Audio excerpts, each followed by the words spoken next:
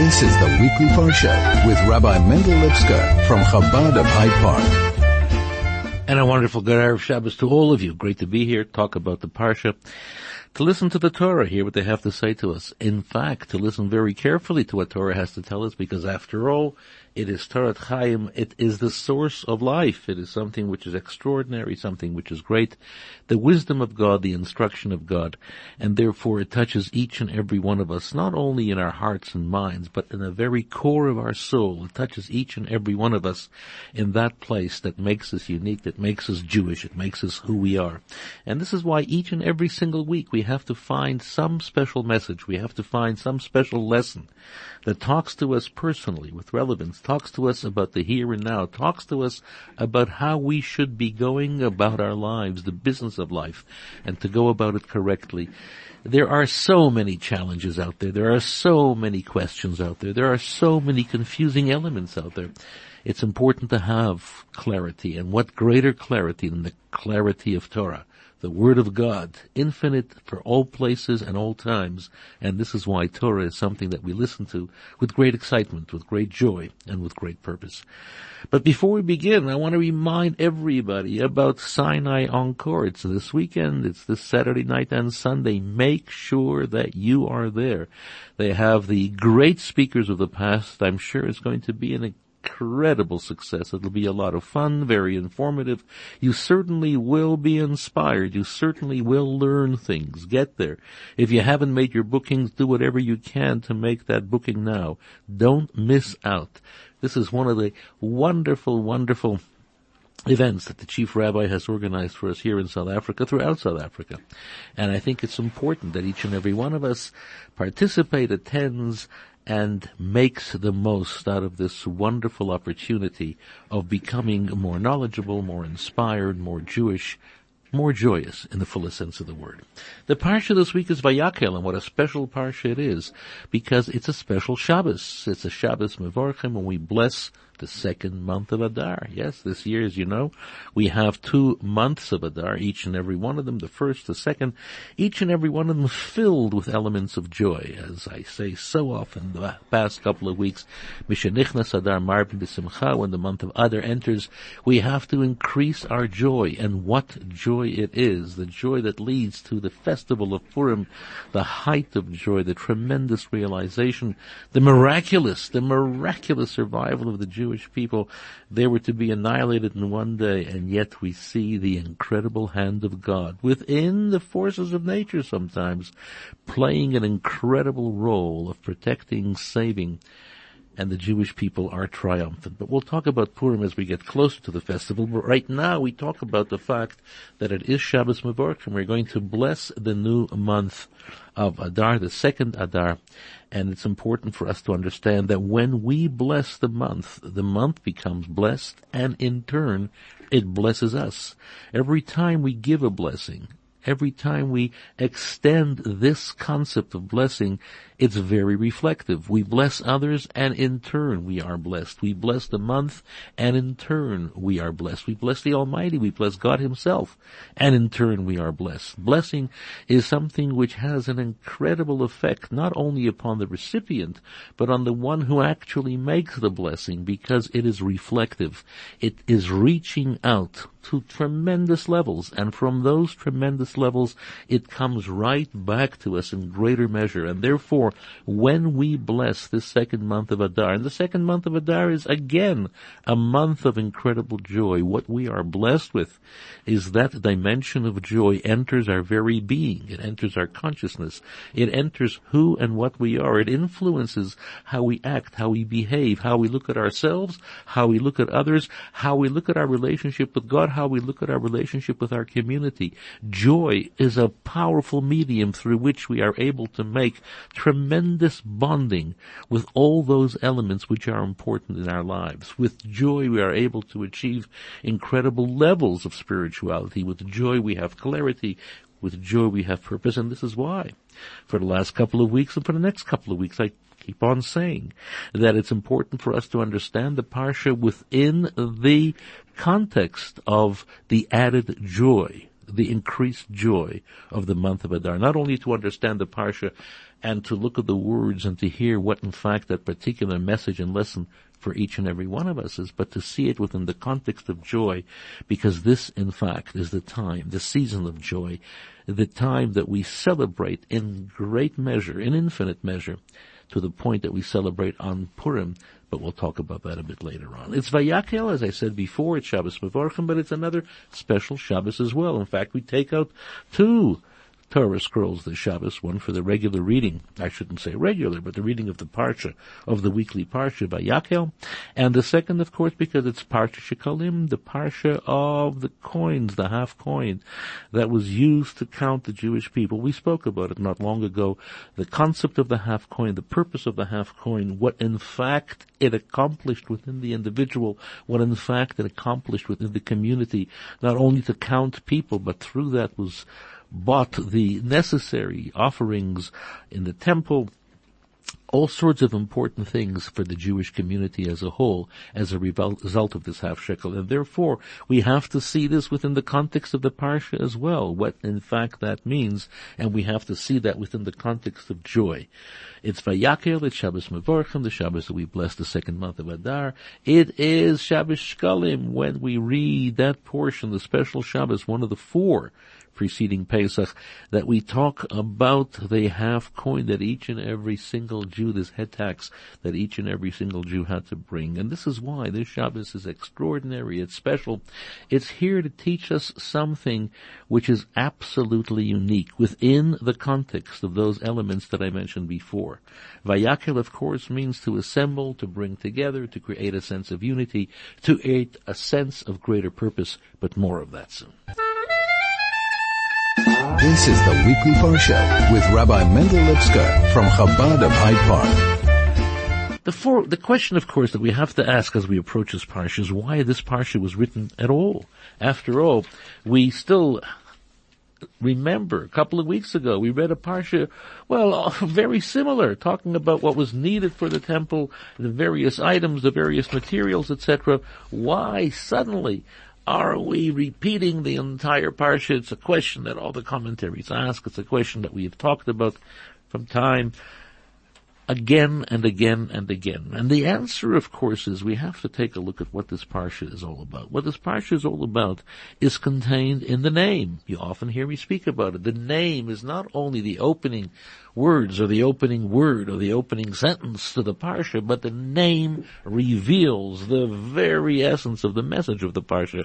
Vayakhel means bringing together in a very unique sort of way. Moshe does something which is very special. Moshe brings the Jewish people together. But they were together. What do you mean he brings them together? They were together. What's special Vayakhel action did he do in order to bring this people together? And as we take a look at the passage, it says Koladas, the entire congregation. It's almost repetitive, and he gathered the entire congregation. He could simply say that he spoke to the entire congregation, as indeed, as we continue in the Parsha, we see how this sentence is actually played out. And the answer, of course, is that what Moshe was trying to achieve was a tremendous sense of unity. And unity is not something which is easy to achieve. Unity is something which is quite extraordinary. Unity is something which demands a tremendous understanding of self and other. It takes a tremendous degree of wisdom and a tremendous degree of humility in order to achieve a sense of unity, not only among two people or three people, but certainly an entire congregation, an entire nation, an entire people. What was Moshe trying to achieve? What was he trying to do? What in fact is taking place? And what gives the question even greater meaning is the Jewish people had already achieved that type of unity. When was that? Before revelation at Sinai, Matan Torah. The Jewish people were standing around the mountain, and it says Vayichal, and they camped. It says it in the singular. And the commentaries point out, Ke'ish echad belev echad, as one person with one heart. The Jewish people were infinitely united, standing in front of Sinai, waiting for God to come down on the mountain to bring the Torah to the Jewish people, to speak to the Jewish people. The people were there with a tremendous sense of preparation, the excitement, moments of great connection between the Jewish people and God. And this brought out this incredible sense of unity, this incredible sense of oneness, Ke'ish echad, like one person. Can you imagine millions of people are standing together and it's as if one individual is there? There were no elements of conflict, of division. It was the Jewish people as a whole, complete as one. Why is it necessary for Moshe later on to try and achieve this again? They already achieved it at Matan Torah. But something happened, as we well know, between Sinai and the current parsha. The current parsha talks to us about the building of the Mishkan. The building of the Mishkan took place after the fatal story of the golden calf that we talked about last week. The golden calf, the Jewish people in a moment of weakness, in a moment, well, who knows how they thought or behaved ultimately, but they brought about this tremendous tragedy of building an idol, building the golden calf, trying to replace the leadership of Moshe, others say God himself, with this golden calf. And the Jewish people afterwards, going through the process of teshuvah, of repentance, of return, came to the realization that in addition to the fact that they've sinned against God, they've done something terrible, they brought an idol into their community. Idolatry, one of the greatest and gravest sins of all. They did something terrible beyond that as well. And what was that? They broke the sense of unity that existed within their people. Those same people who stood at Sinai and brought about a tremendous harmony of oneness, Ke'ish echad, like one person. They had broken that, and instead of being a united people, instead of being a people with one purpose, with one heart, with one devotion, they were now a fragmented people, because this is what transgression does. Transgression not only interferes in your relationship with God, which is a terrible thing, but it interferes with your relationship everywhere and with everyone. It creates division, separateness, it creates fragmentation. And the Jewish people about to build a temple knew that in order to build a house for God, you have to be a united people. You have to stand together.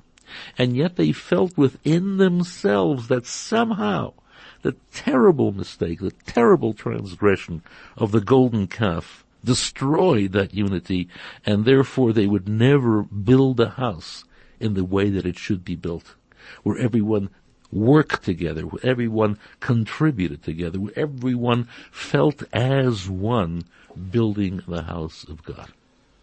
And this is something which is important for us to understand. Fragmentation, division, conflict, it's a symptom of a dimension of idolatry that exists within us, that exists within the community. And idolatry, as I explained many times in the past, idolatry is when you become the instrument that creates God. Instead of recognizing that God created you, instead of having the humility of recognizing God's incredible, beneficial act of creation, miraculous act of creation in bringing us into being, we foolishly think that we indeed are those who actually bring God into being. And when you do that, all you do is bring about tremendous division. When you take a look at the world and you see the conflict of people, the division among people, you see how people stand polarized at different ends, throwing things at each other, throwing attitudes toward each other, throwing each other at each other. There is no sense of unity. It's a world of chaos. And the Jewish people felt that somehow they failed in that purpose of maintaining the incredible unity that they had prior to Sinai and at Sinai during Revelation. and desperately wanted to return to it so that they could build a house for God. Because building a house for God without a sense of unity will result in, well, it won't be a proper house for God. And this is something which is important for us to understand. What creates a sense of division? Not only idolatry. What creates a sense of division is the fact that we look at each other and we look at each other superficially. And because we look at each other superficially, it's the bodies that divide us. An important concept in Torah. Our souls unite us, but our bodies divide us. We look different than each other. We think differently than each other. And our bodies have different needs, different desires, different attitudes, different levels of intellect, different expressions of emotion, different elements and attitudes based on, well, genealogy, geography, all sorts of things. And we have to ask ourselves, is that the way we should be looking at each other? Yes, we recognize that each and every one of us is unique, and so we are. Each and every one is unique. But at the same time, does our uniqueness interfere with our tremendous sense of unity, of achdut, of oneness, ki'ish echad b'lev echad, as one person with one heart? And when we look at it, when we try to understand that what we should be looking at is the soul of an individual, and the soul ultimately unites us not only in a general sense as one people, but makes us absolutely one, because each and every one of us has a soul that is connected with God Himself. And God is the ultimate expression of unity. And therefore, when we strive to understand that in each other, perhaps in ourselves as well, we come to a new state of recognition. That is the wisdom and humility that brings about a condition of unity, of oneness, which is absolutely necessary. When all we do is look at each other and we see our most external selves, we talk to us about those elements. Well, this is what I like, this is what I want, this is what I need. And somebody else has different wants and different needs and different ideas and different attitudes. And sometimes, yes, they clash. Sometimes there is that great conflict. We have to break through the externality and recognize the soul within each and every one.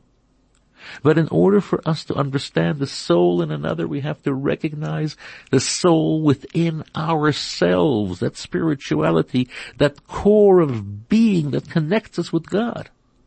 And this is why the whole idea of creating a sense of unity is not something which is superficial, of calling people together, but somehow reaching to the very core of our own being, knowing who and what we are. And therefore we now have the capacity, the ability to see it in someone else as well. Because if I possess a soul, so does the other. And these two souls are basically one, connected to God in an incredible and miraculous level of unity. Ki'ish echad b'lev echad. And this is what Moshe is doing to the Jewish people. He tells them that through the power of teshuvah, of return, that God enables us to build a house, that He gives us the power. He gives us the permission to build a house for Him. What in fact He is telling us is that now we are capable of returning to that sense of unity. Vayakhel, He brings each and every soul together, and He talks to the Jewish people of recognizing that, of celebrating that, of connecting at that level, and bringing about the kehillah, the type of congregation that is absolutely united in every sense of the word. And while of course we have differences, we have different ideas, we look differently than each other, but at the same time we recognize that our core is absolutely united in the full sense of the word. And this is what Vayakhel is all about. Vayakhel is this concept of bringing about this incredible sense of unity to build a house for God, but based upon the recognition of the soul within each and every one of us. And who better than Moshe? Moshe knew the soul that he possessed, and because of that he was able to point it out in each and every single individual and bring about the state of unity. More of that soon. This is the Weekly Parsha with Rabbi Mendel Lipsker from Chabad of Hyde Park. So I'm going to make an appeal to the administration here at Chai FM to change the nature of that competition. Fressing Hamantaschen, as many as you can in 10 minutes as well. Not a very nice thing. More of that soon, but here we're talking about the Parsha. It is Vayakhel, bringing together a tremendous sense of unity, a tremendous sense of oneness within the Jewish people. And this is what Moshe accomplishes. Vayakhel, he reaches out to each and every one. He exposes their soul. He shows them their inner self. He shows them who they truly are, connected as one, being all connected to God, equally, infinitely, and totally. And this is what Vayakhel talks to us about in that sense of the word. And it's also Shekalim, Shabbos Shekalim, the second Torah. What was a Shekalim? The same concept. The half shekel, the sense of recognizing that you are not complete unless you reach out to the other half being God, the other half being sense of community, the other half being that which completes the structure and function of the individual. This is what Shekalim is all about. On the one hand, we count each and every single individual. On the other hand, we recognize the particular character and uniqueness of each individual. These things come together. There is no conflict between the two. There is no argument between the outer and inner self. It might appear to be for a while in a state of disagreement and conflict. But in actual fact, our most external self and our most internal self can harmonize, can come together, and that's how we can reach out to others as well. And as I mentioned before, this comes during the great month of Adar, not only the first, but entering into the second through blessing on Shabbat Mevarchim. This is something which brings about a tremendous sense of joy. What greater joy than knowing that we are all connected? We are all connected as one in the most incredible sort of way, that we are part of the same thing, that we look for the same thing. And while each and every one of us, yes, we have a different method of expressing ourselves, of showing the uniqueness, but essentially the internal message, the internal self is there. It's something which is permanent, it's something which is infinite, and this is what Vayakhel is all about, the idea of coming together. And this is important for us to understand, because each and every one of us, on a daily basis, and sometimes more so, we are in the process of building a house for God. And building a house for God means creating a space, creating a reality in which God can reside, in which the presence of God is revealed, in which the presence of God can be seen and felt. It can be in ourselves.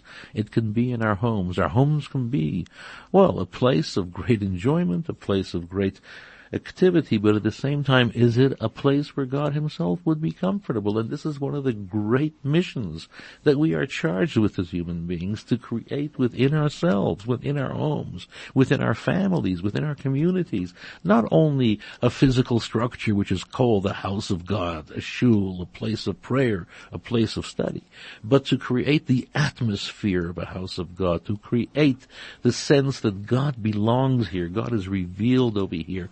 One comes into a place and one immediately senses that this is a special place. This is a different type of place. This is a place that I feel incredibly comfortable in.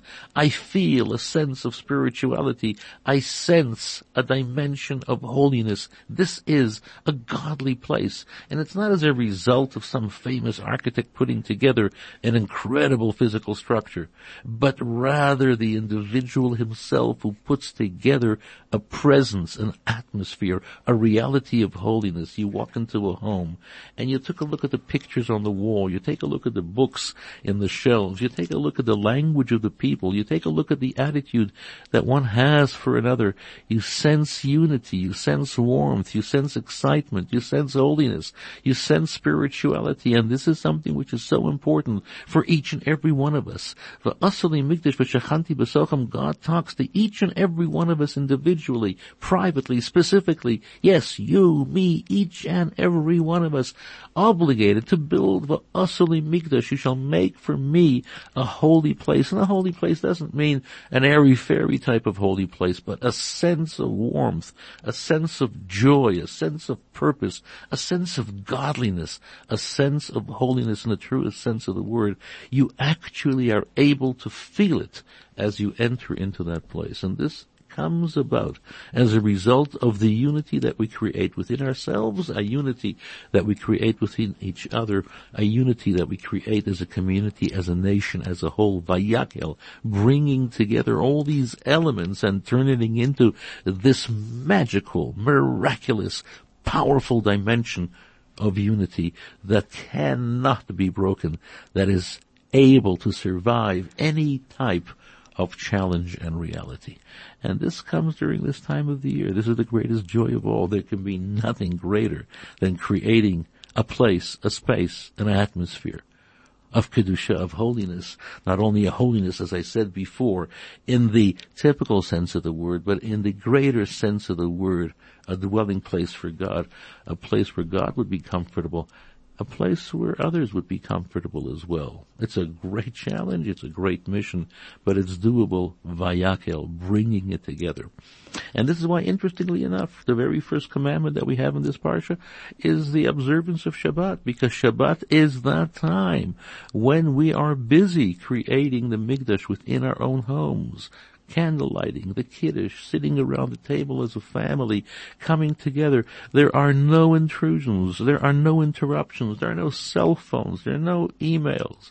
There are no other elements can distract us from each other, from the holiness.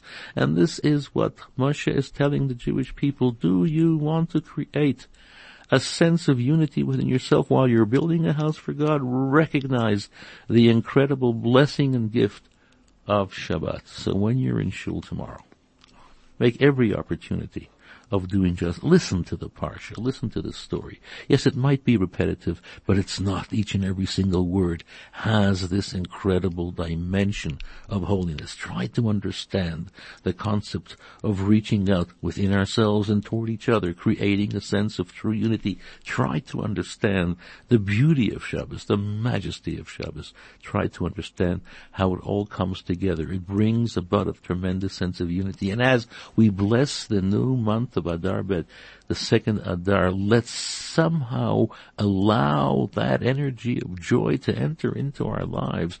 As we read the portion of Shekalim, let us recognize the half shekel, that we are incomplete without the other half, without God, without the other in the fullest sense of the word. When you're in shul tomorrow, you're in for an incredible treat. Use it and use it well. Good Shabbos.